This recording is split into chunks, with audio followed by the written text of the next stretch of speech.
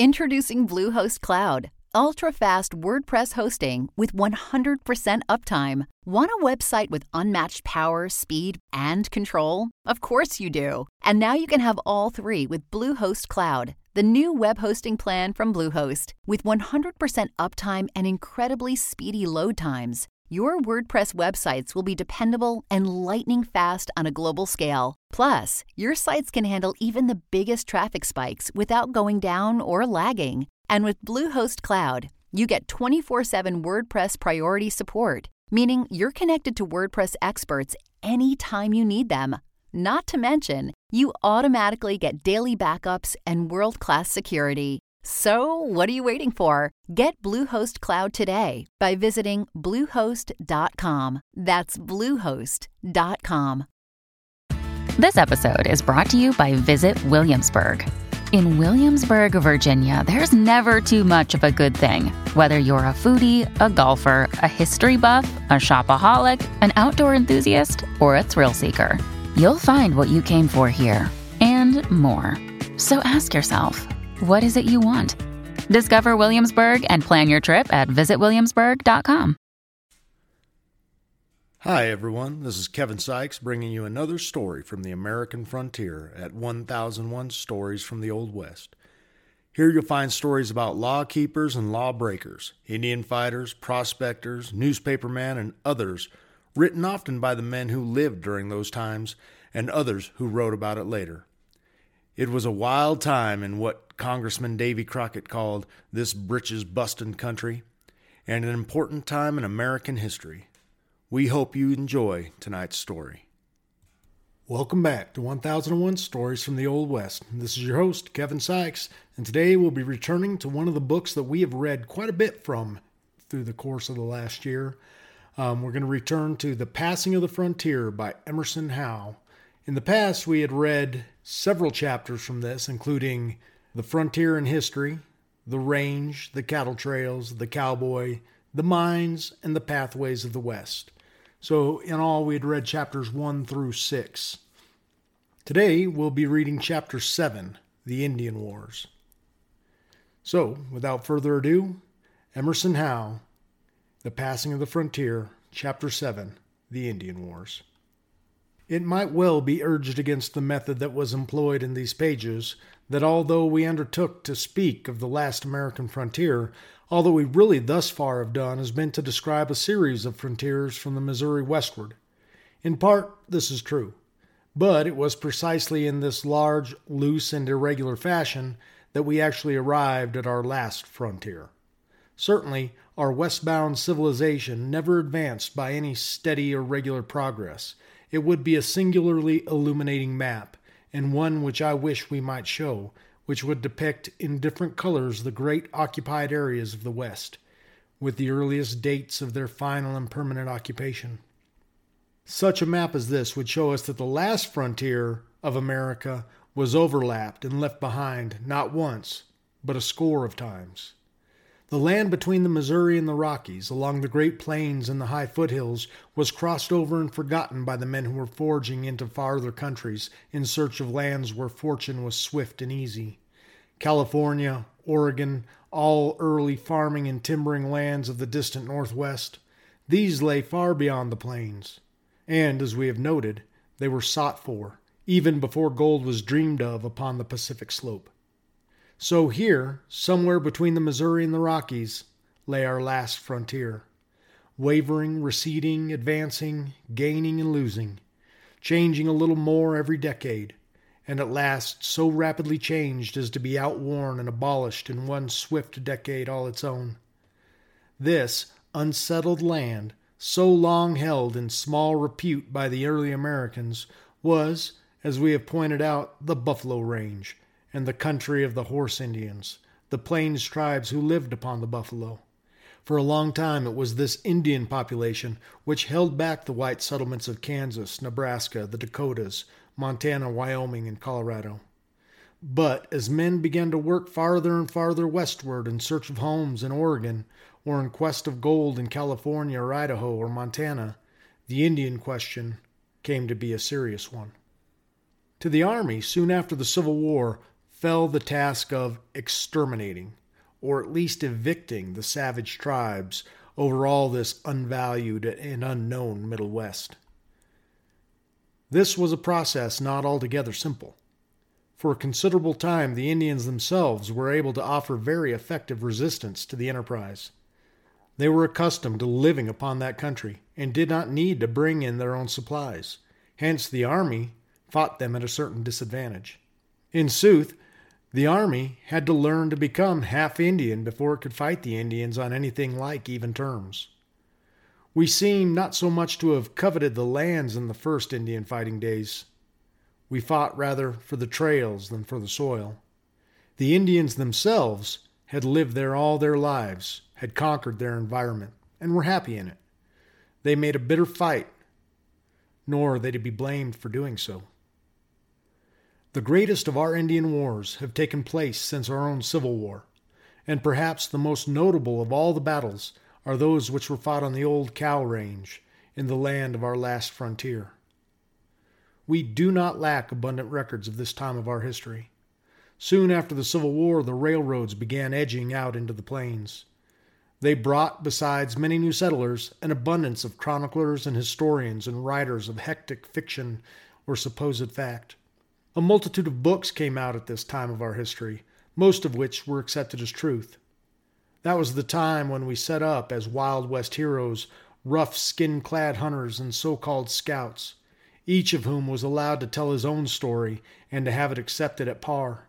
As a matter of fact, at about the time the army had succeeded in subduing the last of the Indian tribes on the Buffalo Range, the most of our Wild West history, at least so far as concerned the boldest adventure, was a thing of the past.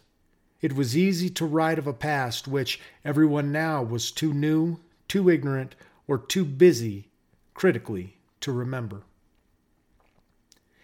Even as early as 1866, Colonel Marcy, an experienced army officer and Indian fighter, took the attitude of writing about a vanishing phase of American life in his Army Life on the Border.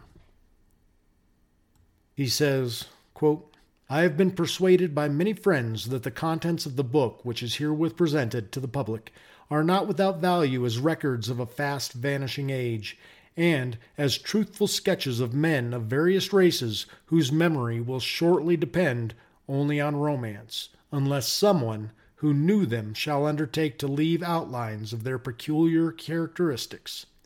I am persuaded that excuse may be found in the simple fact that all these people of my description, men, conditions of life, races of aboriginal inhabitants, and adventurous hunters and pioneers, are passing away. A few years more and the prairie will be transformed into farms. The mountain ravines will be abodes of busy manufacturers, and the gigantic power of American civilization will have taken possession of the land from the great river of the West to the very shores of the Pacific. The world is filling up fast. I trust I am not in error when I venture to place some value, however small, on everything which goes to form the truthful history of a condition of men incident to the advance of civilization over the continent. A condition which forms peculiar types of character, breeds remarkable developments of human nature.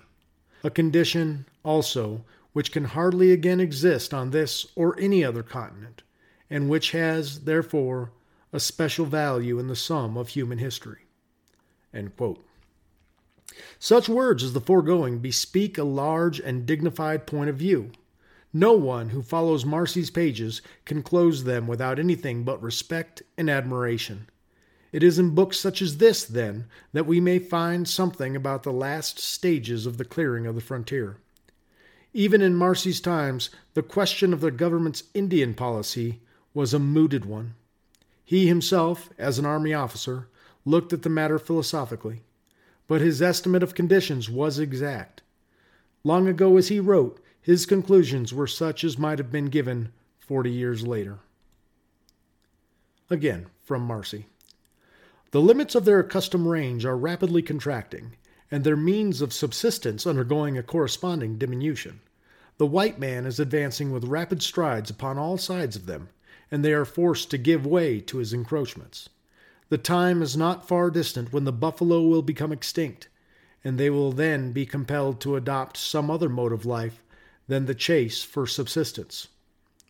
No man will quietly submit to starvation when food is within his reach, and if he cannot obtain it honestly, he will steal it or take it by force.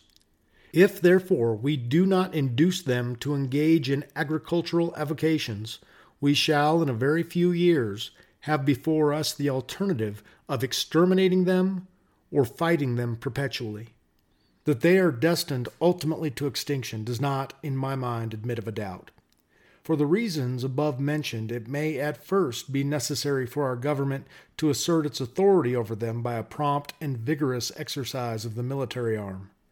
The tendency of the policy I have indicated will be to assemble these people in communities where they will be more readily controlled, and I predict from it the most gratifying results." End quote.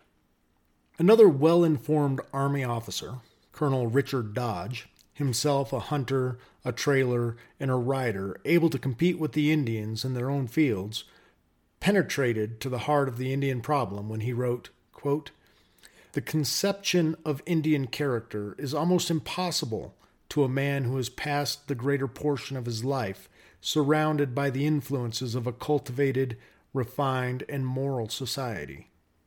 The truth is simply too shocking, and the revolted mind takes refuge in the disbelief as the less painful horn of the dilemma.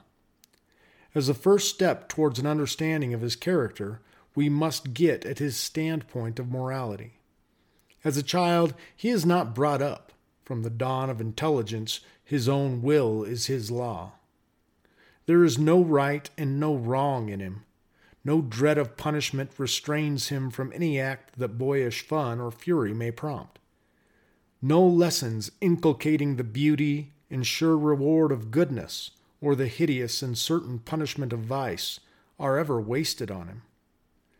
The men by whom he is surrounded, and to whom he looks as models for his future life, are great and renowned just in proportion to their ferocity, to the scalps they have taken, to the thefts they have committed. His earliest boyish memory is probably a dance of rejoicing over the scalps of strangers, all of whom he is taught to regard as enemies. The lessons of his mother awaken only a desire to take his place as soon as possible in fight and foray. The instruction of his father is only such as is calculated to fit him best to act a prominent part in the chase, in theft, and in murder. Virtue, morality, generosity, honor are words not only absolutely without significance to him, but are not accurately translatable into any Indian language on the plains." End quote. These are sterner, less kindly, less philosophic words than Marcy's, but they keenly outline the duty of the army on the frontier. We made treaties with the Indians and broke them. In turn, men such as these Indians might well be expected to break their treaties also, and they did.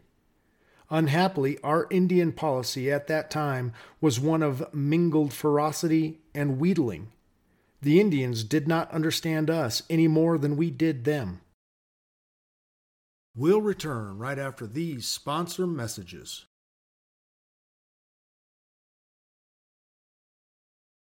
And now, back to our story. When we withdrew some of the old frontier posts from the old hunting range, the action was construed by the tribesmen as an admission that we feared them, and they acted upon that idea. In one point of view, they had right with them, for now we were moving out into the last of the great buffalo country. Their war was one of desperation, whereas ours was one of conquest. No better and no worse than all of the wars of conquest by which the strong have taken the possessions of the weak. Our army, at the close of the Civil War and at the beginning of the wars with the Plains tribes, was in better condition than it had ever been since that day. It was made up of the soundest and best seasoned soldiers that ever fought under our flag, and at that time it represented a greater proportion of our fighting strength than it ever has before or since. In 1860, the regular army, not counting the volunteer forces, was 16,000. In 1870, it was 37,000. One soldier to each 1,000 of our population. Against this force, pioneers of the vaster advancing army of peaceful settlers, now surging west, there was arrayed practically all the population of fighting tribes such as the Sioux, the two bands of the Cheyennes, the Assiniboines, the Arapahoes, the Kiowas, the Comanches, and the Apaches. These were the leaders of many other tribes in savage campaigns which set the land aflame from the Rio Grande to our northern line. The Sioux and the Cheyennes were more especially the leaders, and they always did what they could to enlist the aid of the lesser warlike tribes such as the Crows, the Snakes, the Bannocks, and the Utes. Indeed, all of the savage or semi-civilized tribes which had hung on the flanks of the traffic of the westbound trail. The Sioux, then, at the height of their power, were distinguished by many warlike qualities. They fought hard and were quick to seize upon any signs of weakness in their enemies. When we, in the course of our own civil war, had withdrawn some of our upper posts, the Sioux edged in at once and pressed back the whites quite to the eastern confines of the plains. When we were locked in the death grip of that civil war in 1862, they rose in one savage wave of rebellion of their own and massacred with the most horrible ferocity not less than 644 whites in Minnesota and South Dakota. When General Sibley went out among them on his later punitive campaign, he had his hands full for many a long and weary day. Events following the close of the Civil War did not mend matters in the Indian situation. The railroads had large land grants given to them along their lines, and they began to offer these lands for sale to settlers. Soldier scrip entitling the holder to locate on public lands now began to float about. Some of the engineers, even some of the laborers upon the railroads, seeing how really feasible was the settlement of these plains, began to edge out and to set up their homes, usually not far from the railway lines. All this increase in the number of the white population not only infuriated the Indians the more, but gave them the better chance to inflict damage upon our people. Our army, therefore, became very little more than a vast body of police, and it was always afoot with the purpose of punishing these offending tribesmen, who knew nothing of the higher laws of war, and who committed atrocities that have never been equaled in history. The last great struggle for the occupation of the frontier was on. It involved the ownership of the last of our open lands, and hence may be called the War of our Last Frontier. The settler who pushed west continued to be the man who shared his time between his rifle and his plow. The numerous buffalo were butchered with an endless avidity by the men who now appeared on the range.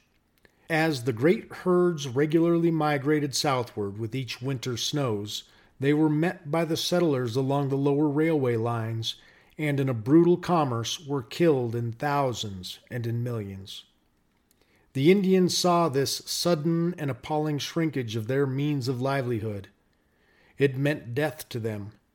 To their minds, especially when they thought we feared them, there was but one answer to all this. The whites must all be killed. Red Cloud, Crazy Horse, Roman Nose, American Horse, Black Kettle, these were the names of the great Indian generals who proved their ability to fight. At times they brought into the open country, which as yet remained unoccupied by the great pastoral movement from the south, as many as 5,000 mounted warriors in one body, and they were well armed and well supplied with ammunition. Those were the days when the Indian agents were carrying on their lists twice as many Indians as actually existed, and received twice as many supplies as really were issued to the tribes.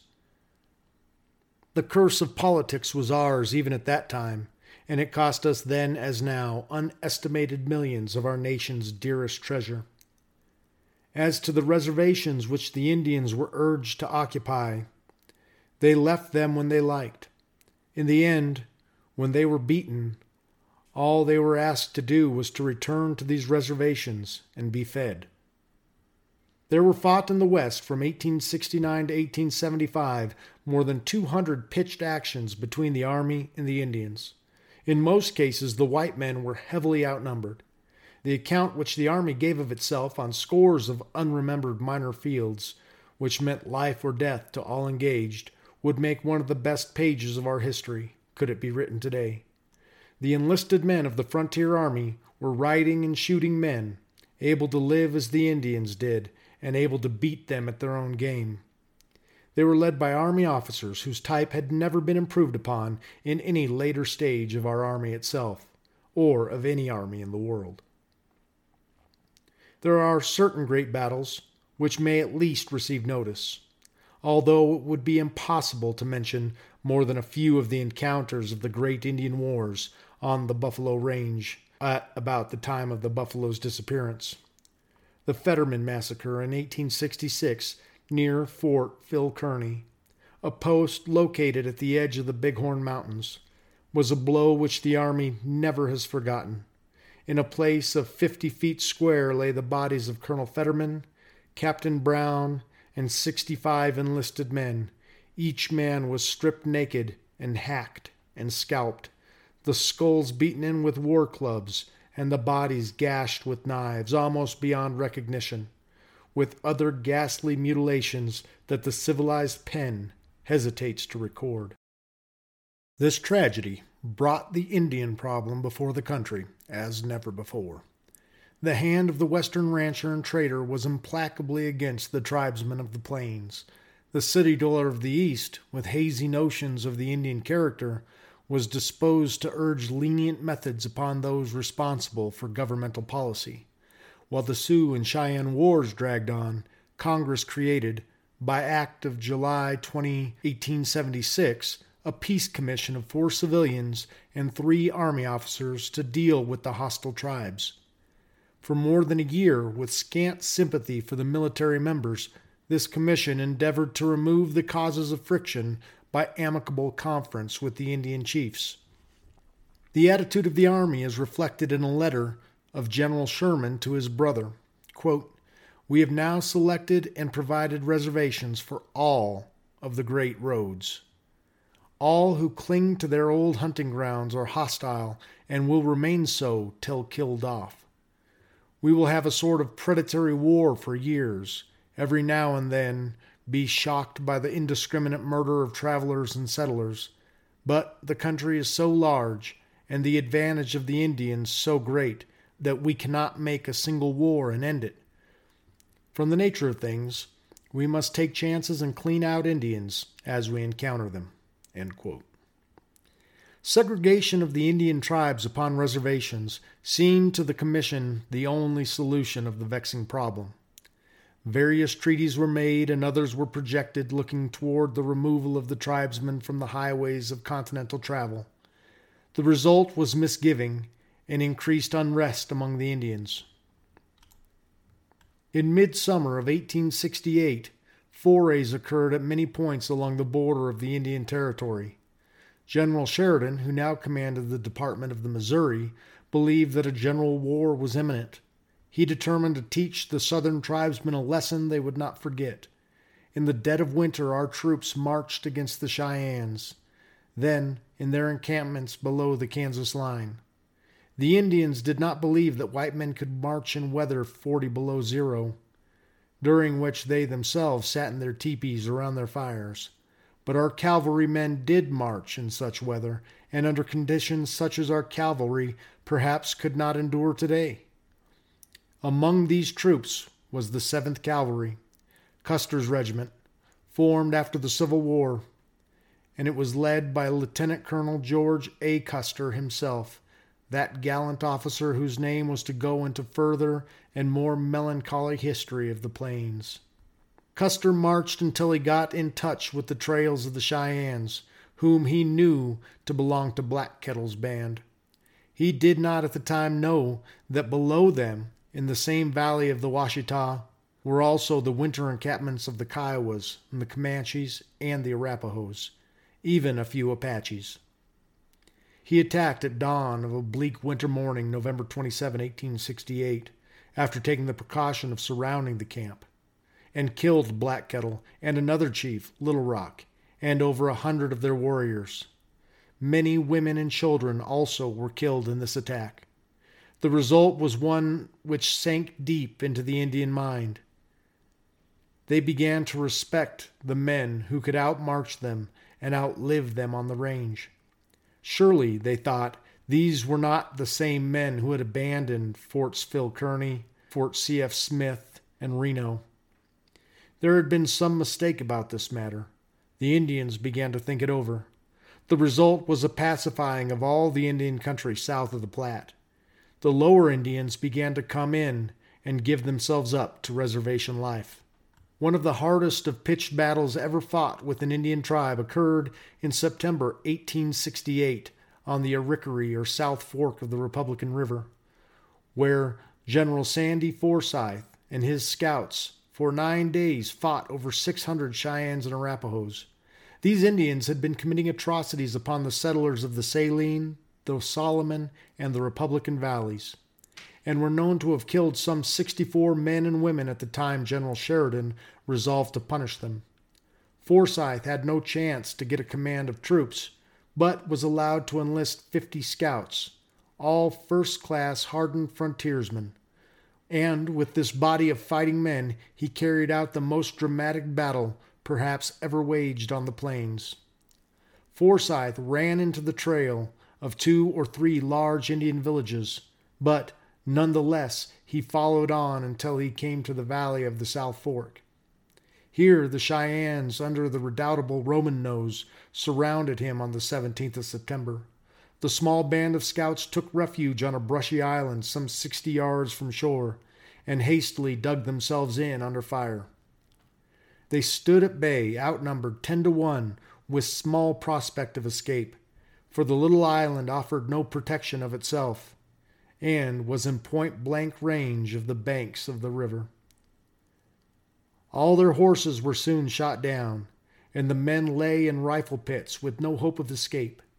Roman Nose, enraged at the resistance put up by Forsyth's men, led a band of some 400 of his warriors in the most desperate charge that has been recorded in all of our Indian fighting annals.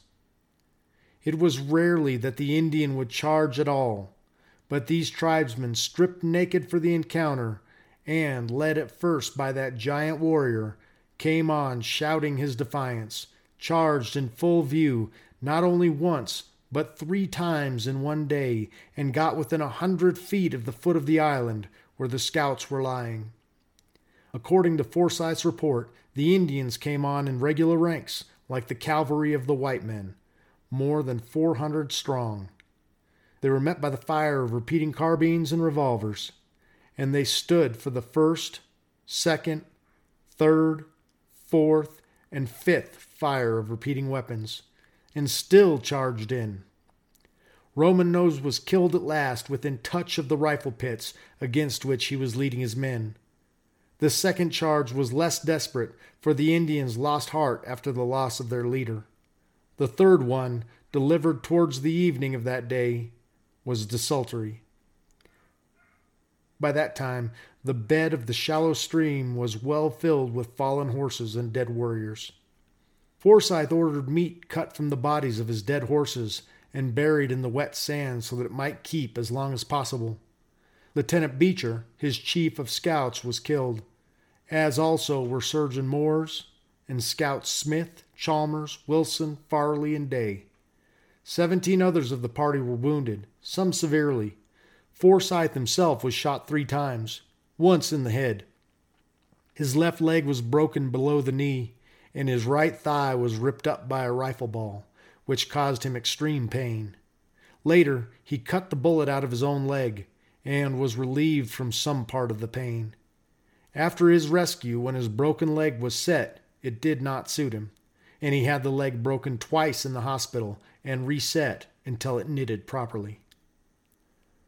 Forsyth's men lay under fire under a blazing sun in their holes on the sandbar for 9 days, but the Indians never dislodged them.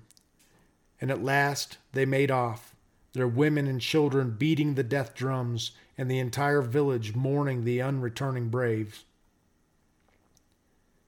On the second day of the fighting, Forsyth got out 2 messengers at extreme risk, and at length the party was rescued by a detachment of the 10th Cavalry. The Indians later said that they had in all over 600 warriors in this fight. Their losses, though variously estimated, were undoubtedly heavy. It was encounters such as this which gradually were teaching the Indians that they could not beat the white men, so that after a time they began to yield to the inevitable. What is known as the Baker Massacre was the turning point in the half-century of warfare with the Blackfeet, the savage tribe which preyed upon the men of the fur trade in a long-continued series of robberies and murders. On January 22, 1870, Major E.M. Baker, led by friendly Indians who knew the country, surprised the Blackfeet in their winter camp on the Marias River, just below the border. He, like Custer, attacked at dawn, opening the encounter with a general fire into the teepees. He killed 173 Blackfeet, including very many women and children, as was unhappily the case so often in these surprise attacks. It was deplorable warfare, but it ended the resistance of the savage Blackfeet. They have been disposed for peace from that day to this. The terrible revenge which the Sioux and Cheyenne took in the battle which annihilated Custer and his men on the Little Bighorn in the summer of 1876. The Homeric running fight made by Chief Joseph of the Nez Perce, a flight which baffled our best generals and their men for 110 days over more than 1,400 miles of wilderness. These are events so well known that it seems needless to do more than refer to them. The Nez Perce, in turn, went down forever when Joseph came out and surrendered, saying, quote, "From where the sun now stands, I fight against the white man no more forever." End quote. His surrender to fate did not lack its dignity. Indeed, a mournful interest attached to the inevitable destiny of all these Indian leaders who, no doubt, according to their standards, were doing what men should do and all that men could do. The main difficulty in administering full punishment to such bands was that after a defeat they scattered, so that they could not be overtaken in any detailed fashion. After the Custer fight, many of the tribe went north of the Canadian line and remained there for some time. The Modoc War against the warriors of Captain Jack in 1873 was waged in the lava beds of Oregon, and it had the distinction of being one of the first Indian wars to be well reported in the newspapers. We heard a great deal of the long and trying campaigns waged by the Army in revenge for the murder of General Canby in his council tent. We got small glory out of that war, perhaps, but at last we hanged the ringleader of the murderers, and the extreme Northwest remained free from that time on. Far in the dry Southwest, where home-building man did not as yet essay a general occupation of the soil, the bloodthirsty Apache long waged a warfare which tried the mettle of our army as perhaps no other tribes have ever done. The Spaniards had fought these Apaches for nearly 300 years and had not beaten them.